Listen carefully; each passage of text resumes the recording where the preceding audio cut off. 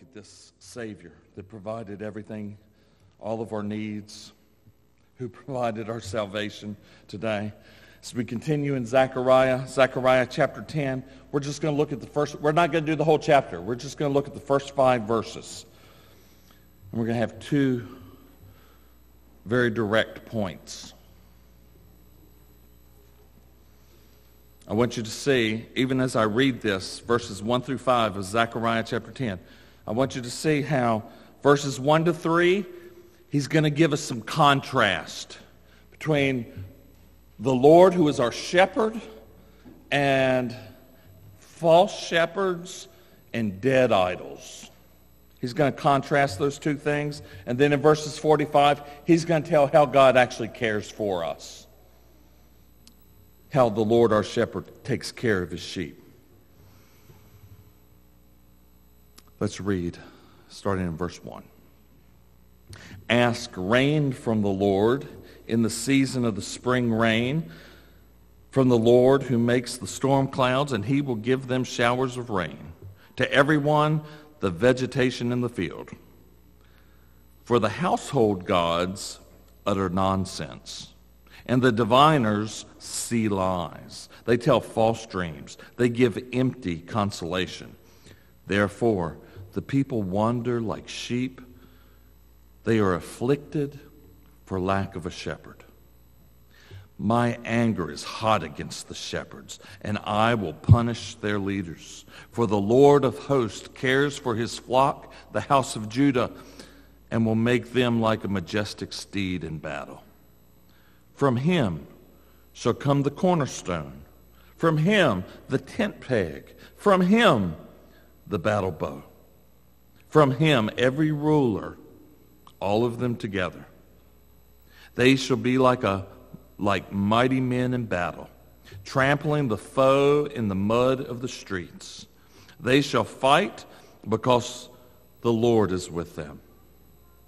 And they shall put to shame the riders on horses. Amen. Sometimes it's hard to tell the truth from a lie. Sometimes it's hard to distinguish in our minds truth from falsehood. Sometimes it's hard to pick out in our minds the difference between God and idols.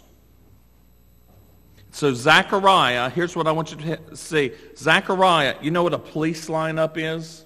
Where you line up all the suspects, all the usual suspects. This is what Zechariah does. He lines us up: Yahweh, false idols, false shepherds. And in this lineup, he's going to say, turn to the left and turn to the right and turn around. And he wants you to get a real good look at all the suspects, because he's going to compare these. Yahweh, the Lord our shepherd. False shepherds that don't really care for you and will lead you to destruction. Dead idols that are never going to be able to provide for you. And so he's going to have them turn. He's going to contrast them. He's going to specifically look at Yahweh in great detail and how he cares for his sheep. And so Zechariah is saying in verses 1 through 5, I want you to get a real good look. Look at who God is. Look who these dead idols are. Look who these false shepherds are. And friends, at the end of the day, he wants us to say, oh, the true God is so wonderful. And he provides all of our needs. And I hope that'll be our testimony as we leave. So at the end of chapter 9, where we left off, he was talking about that special day of blessing that's coming, where the whole world is going to be renewed with grain and new wine. It's going to just abound. It's going to be marvelous. That messianic period, the Lord's coming, is going to rule over the earth. And he goes in chapter 10, and it's, well, does that, even though that's in the future, what's it look like now? How does it affect us now? What's going on now? So long before the new heavens and the new earth ever get here, is it possible in this broken world to get a little goodness, a little foretaste of goodness? And so, verse 1, here's the key to blessing. Even the simple blessings of rain, crops, there is a trusting, isn't it? A dependent prayerfulness to God. Look to God. Let Him provide for you. That God answers prayers. You may need to hear that today. God answers your prayers. You pray to Him. Look to Him. You pray for rain. Then what happens? The clouds break. He sends showers.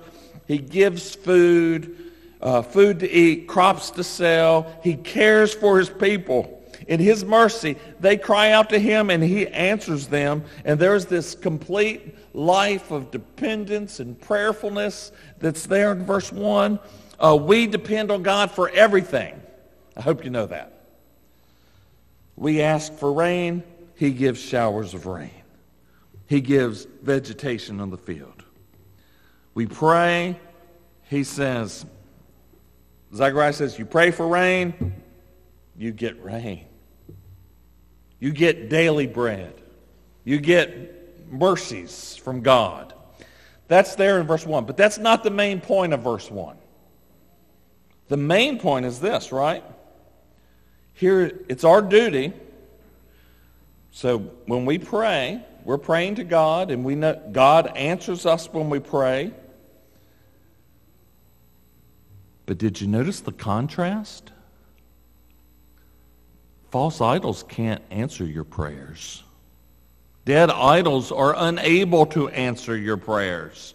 He turns in this contrast. So the path of blessing is prayerfulness, but sadly there's another way to live that God's people are very common to. Verse 2, the household gods utter nonsense. Diviners see lies. They tell false dreams. They give empty consolation.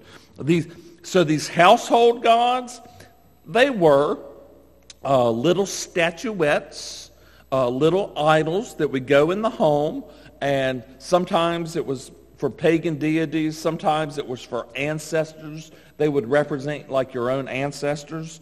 They would be used for telling the future, divination. They would also be used for, so if you're wanting to have a baby, you would pray to one of these little household gods for a baby. Fertility rituals, things like that. And these little household gods had been a temptation in Israel's history. And in fact, it was part of the reason they were taken off into exile in the first place. That it had been co-opted from the nations around them. They brought these things in and they used them in their own homes. And then they're taken off into exile, into Babylon and Persia. And now they've come back to Jerusalem again. And when they've come back, they've brought these household idols, these household gods with them. The effects of Babylonian and Persian empire, the paganisms of other nations has so infected the lives of God's people. The dominant values of the world in which they lived in, the culture that they lived in, has so affected them. It is there. It snuck in. It seeped in. It was there. It led their hearts astray. It permeated their lives. Now I want to say, it was not that they had rejected God, the God of their fathers. It wasn't that they rejected Him and then replaced Him with these little idols. It was more subtle than that. They would say, I believe in the Shema. Hear, O Israel, the Lord our God, the Lord is one. We believe in one God, the Lord who has brought us out of Egypt. We believe in God who delivered us and brought us through the Red Sea. And I've got these great little statues that I can pray to. If somebody in our family is going to have some children. Or if food is running short, we can pray to our ancestors. and they will care for us because we know how much they loved us. And so it wasn't just that they didn't just reject God or their fathers. They had brought in and they adopted the paganism of the world around them. It had become the normal practice because it was the normal practice of the culture.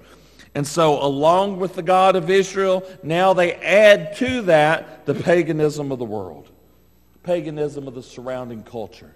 That's what's going on here. Now, I want to say, because before I go any further, if I come to your home, I do not expect to find a little grotto with little statues in the window. You will never say, like, that's Uncle Nelson over there. I don't think anybody in here does that.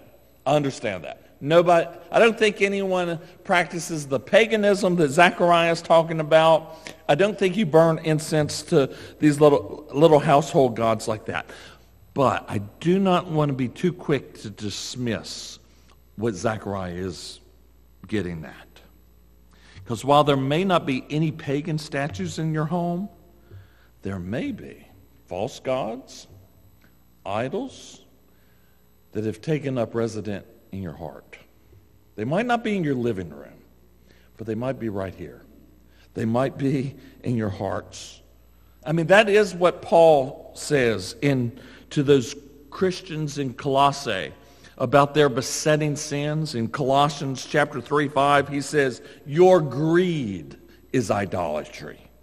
So no statues in Colossae, no pagan idols, just greed. This insatiable appetite for more. I got to have more of it. I need more of it. He says that's idolatry. Okay? That's an idol of the heart. Or listen to John at the end of his first letter. John sums up the burden that he has for the readers of his letter in one very simple sentence. He expects holiness. He's been pointing them to holiness. And it's all summarized in this one little line. Little children, keep yourselves from idols.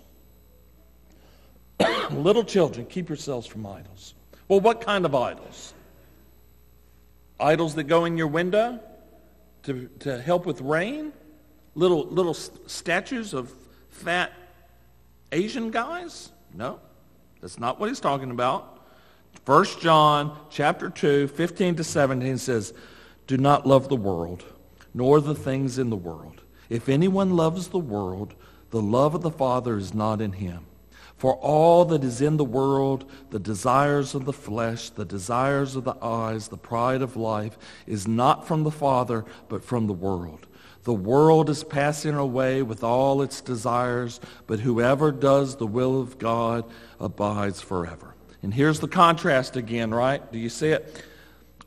Here's the real nature of idolatry. It's the practice. So you fix your deepest love, the thing that you love more than anything, the thing you cannot do without, the love that only belongs and rightly belongs to the God who made you, and you take that love and you give it to things of the world. You give that love to someone else or something else. That's idolatry. The desires of the flesh, the desires of the eyes, the pride of life. That's idolatry. There are heart idols.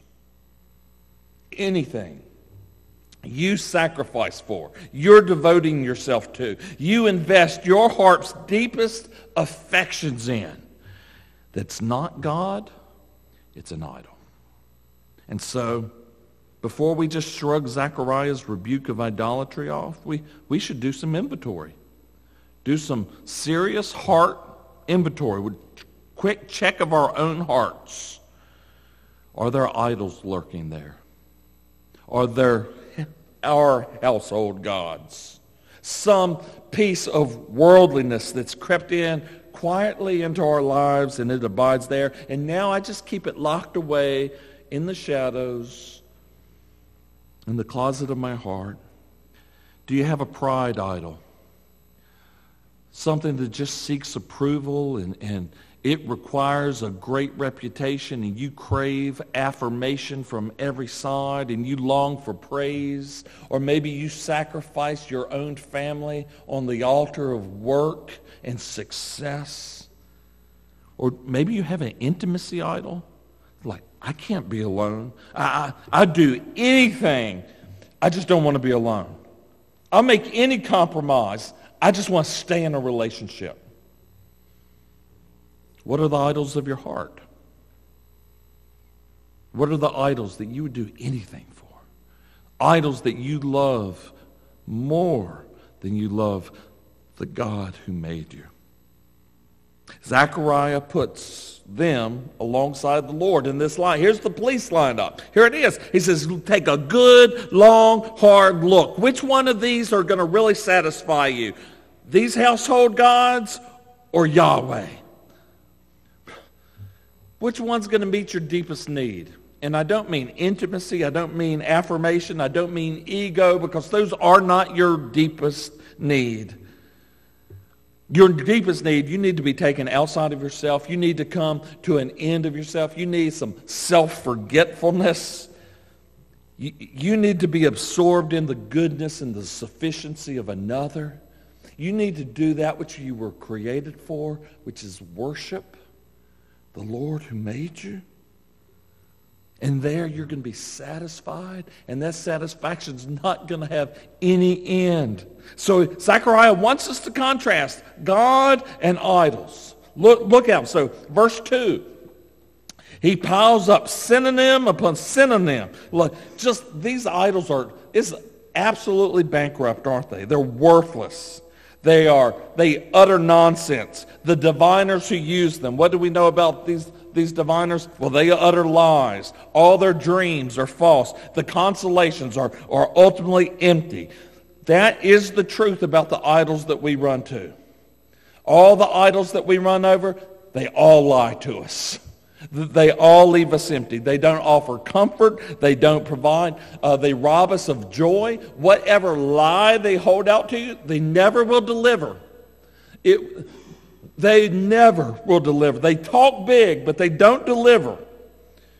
They offer you all of your dreams, and then they cheat you of hope. And you lay broken. You trust the glittering, promising lies of the idols of your hearts. And when you give yourself to them, look what verse 2, the people wandered like sheep and they were afflicted for the lack of a shepherd. So sex, money, reputation, appearances, drink, relationships, work, children, marriage, divorce, pornography, gluttony, whatever it is we make an idol of. And some of those things are good and lawful. Some of those things are perverse and wicked. But if we make an idol of it, friends, you will never be comforted by it. It will never be enough. It will never meet your need. It will never meet the longings of your heart. And worse than that, they'll leave you. They'll leave you every bit as forlorn and broken and lost as when you first ran to them in the first place. People wandered like sheep. They were afflicted for the lack of a shepherd.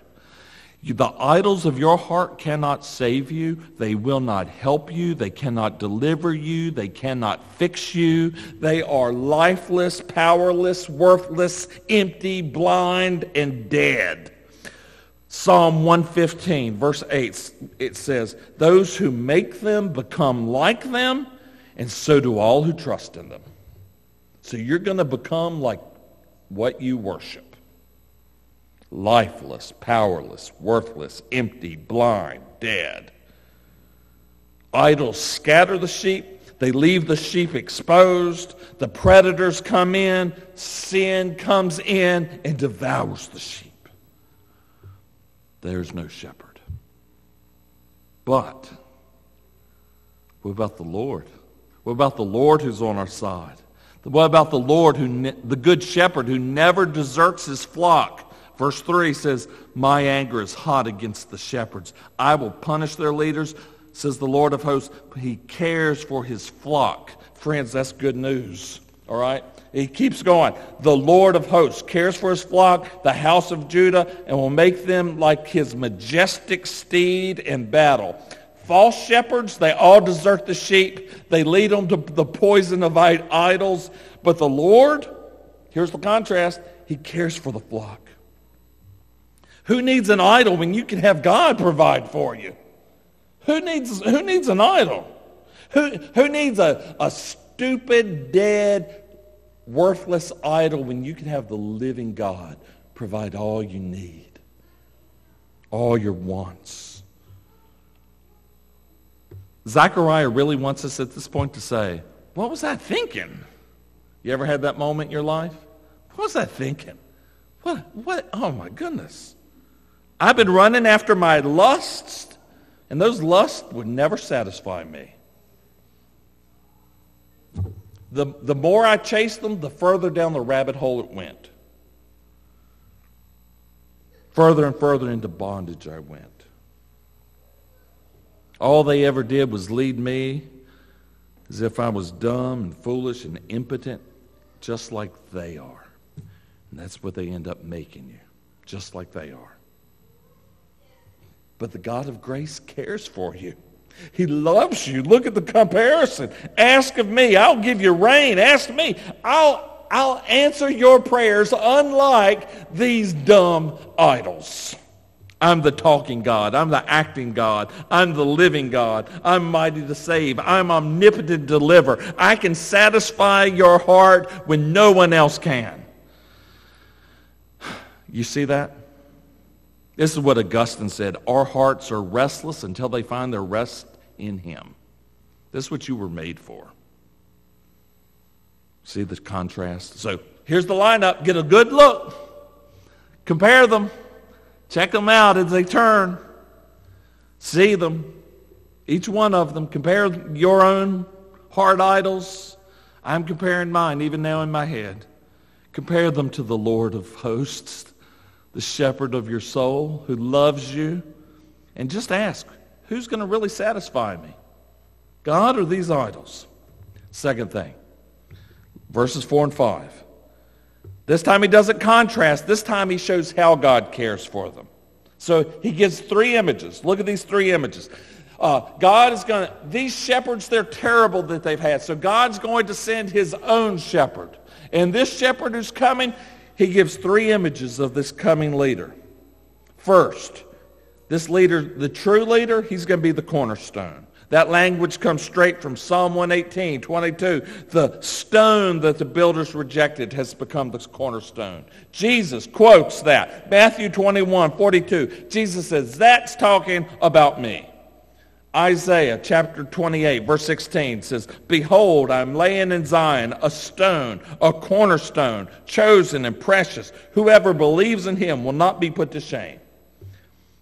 Peter, 1 Peter chapter 2, verses 6 and 7, quotes both of those Old Testament passages and says, hey, these things are fulfilled, and Christ is the cornerstone. Christ is the leader who came. It is his atoning work. He was the stone that the builders rejected. He is the cornerstone upon which the whole structure is built. The church is built and receives its definitive shape and what is the pattern of what it's to look like. Jesus is that true leader. The second image, a little bit different. Tent peg. You ever said, Jesus, you're my tent peg?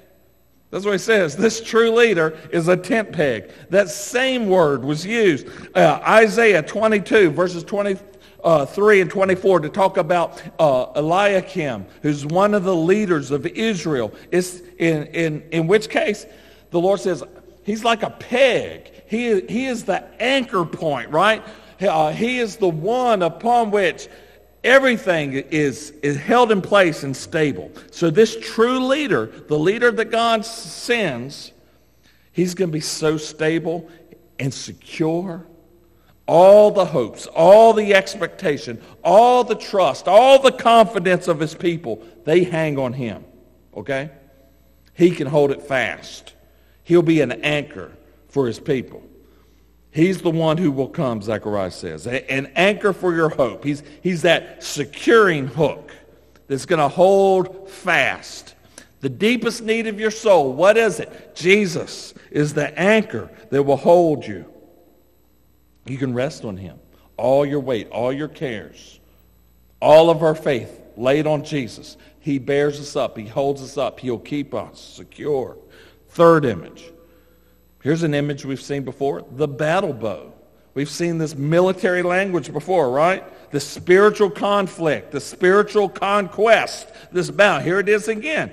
Jesus is going to triumph over sin, the devil, his enemies. That's the third image, this battle bow.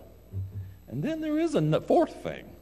But the fourth thing doesn't deal with the leader who's coming, doesn't deal with Jesus, but talks about those who will come in his wake. So with the appearing of Jesus, the true leader, the cornerstone, the secure peg, the battle bow, there is going to come an array of faithful rulers, leaders, true shepherds, and they're going to care for the flock of God. They're not going to be like those false shepherds before. The Lord's going to raise them up. So Jesus is the cornerstone, the secure peg, the battle bow. He is the Lord our shepherd. John chapter 10 says, he is the good shepherd. The sheep hear his voice. He calls his own sheep by name. He leads them out. He goes before them. His sheep follow him. They know his voice. So he takes care of the flock. In Jesus, that's the high water mark for God taking care of his people. And then what's he do? Not only does he demonstrate his love for us and lay down his life for us, the good shepherd lays down his life for his sheep, then he gives you leaders that aren't going to lead you astray. He cares for your soul. In the wake of his coming, what's he do? He provides people under shepherds that aren't hirelings like Scott read about. They're not running after money. Verse 5, they're going to be mighty men in battle, trampling the foe in the mud of the streets. They shall fight for the Lord is with them. Did you notice that? So what would put backbone in you as a believer to stand and fight? What would put backbone when the battle heats up, when opposition mounts? What would give you backbone when it's so easy to wander after idols? What will give you backbone when the enemy's coming in like a flood and you just feel like, you're being attacked from every side? What is going to enable the Lord's under-shepherds to stand firm in the evil day, having done all to stand? What's going to have you as God's child to stand in the fight? Verse 5 says it's this. You know that Jesus is with you in the fight. The cornerstone, the secure peg, the battle bow, the great shepherd of the sheep who faced the enemy down with his own life, and he died for the flock. He's going to be with you to the very end of the age. So you stay in the fight. Christian, you stay in the fight. You keep fighting. Why? Because you know he's with me. God's with me in this fight. I'm not by myself. The one who is with me is greater than he that's in the world, so I can keep fighting. I never sign a truce with sin. Why? Because God, who raised up Jesus, the great shepherd of the sheep, this is we use this oftentimes for the benediction. He will equip you with everything good for doing his work in you, that which is pleasing in his sight, through Jesus Christ, to whom be glory forever and ever. Amen. So I can stay in the fight. Why? Because God's with me. The victorious God's with me. He's going to provide what I need. He is the Lord my shepherd. Do you know that the Lord's with you? Maybe you do. You may have had moments this week where you didn't feel like he was. But Christian, he's with you. He doesn't leave you or forsake you. And so we sang Luther's hymn this morning, if we in our own strength confide, our striving would be losing. Were not the right man on our side, the man of God's own choosing. Dost ask who that may be? Christ Jesus, it is he. Lord Sabaoth, his name, from age to age the same. So I can fight the battle. Why? Because he's with me. And what's that last line? And he must win the battle. He will win. How does the Lord care for his flock? He sends Jesus. He sends Jesus to care for them. He sends under shepherds. He never leaves his people. The Lord is with them. He's their model. He's their pattern. They are strengthened by the knowledge that the Lord is with them and he cares for the flock. How's the Lord provide for you? Just in your head, you can make a list. How's the Lord provide for me? Well, verse 1, I know he's provided rain and vegetation and food. He's done those things.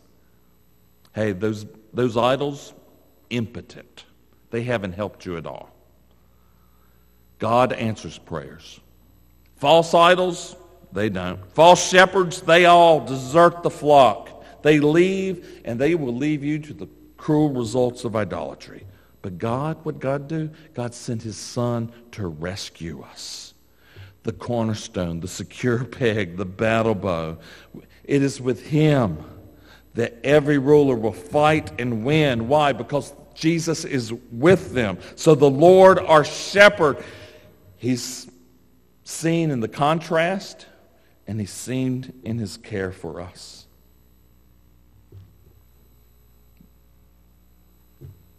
What idols are there? Do you see them in the lineup? They're cheap, aren't they? It's like cheap plastic. It's junk. It's nothing. It's not going to help you. It's not going to last. These little godlings that we've made in our own hearts, we've given our affections to these pieces of trash. Yeah. But now turn your gaze, turn your eyes to the incomparable, magnificent, incomprehensible immensity of the grace of the living God who meets all of our needs in Christ Jesus. Turn your gaze upon the true leader. Make that comparison. What are the things that you've been running after? And what is it that God has provided for us in Christ? Which one's going to meet the need of your heart? Make that comparison. Whatever the dearest idol is, tear it from your breast. Be done with it. Come to Christ. Repent and look to him in faith and worship. He's the Lord our shepherd. He provides what we need. Praise the Lord. Let's pray, shall we? Lord, you are great and glorious. We thank you for your word. We thank you for the truth. We ask that your Holy Spirit would write these eternal truths on our hearts. So even now, as we stand and we sing about your great mercy that's been shown towards us in sending your own Son, Lord, let our hearts explode with worship and treasure of who you are and what you have done for us in Christ. Thank you. You are our shepherd. And we need not fear even the valley of the shadow of death, for you are with us. Your rod, your staff, they comfort us. And we praise you in Jesus' name. Amen.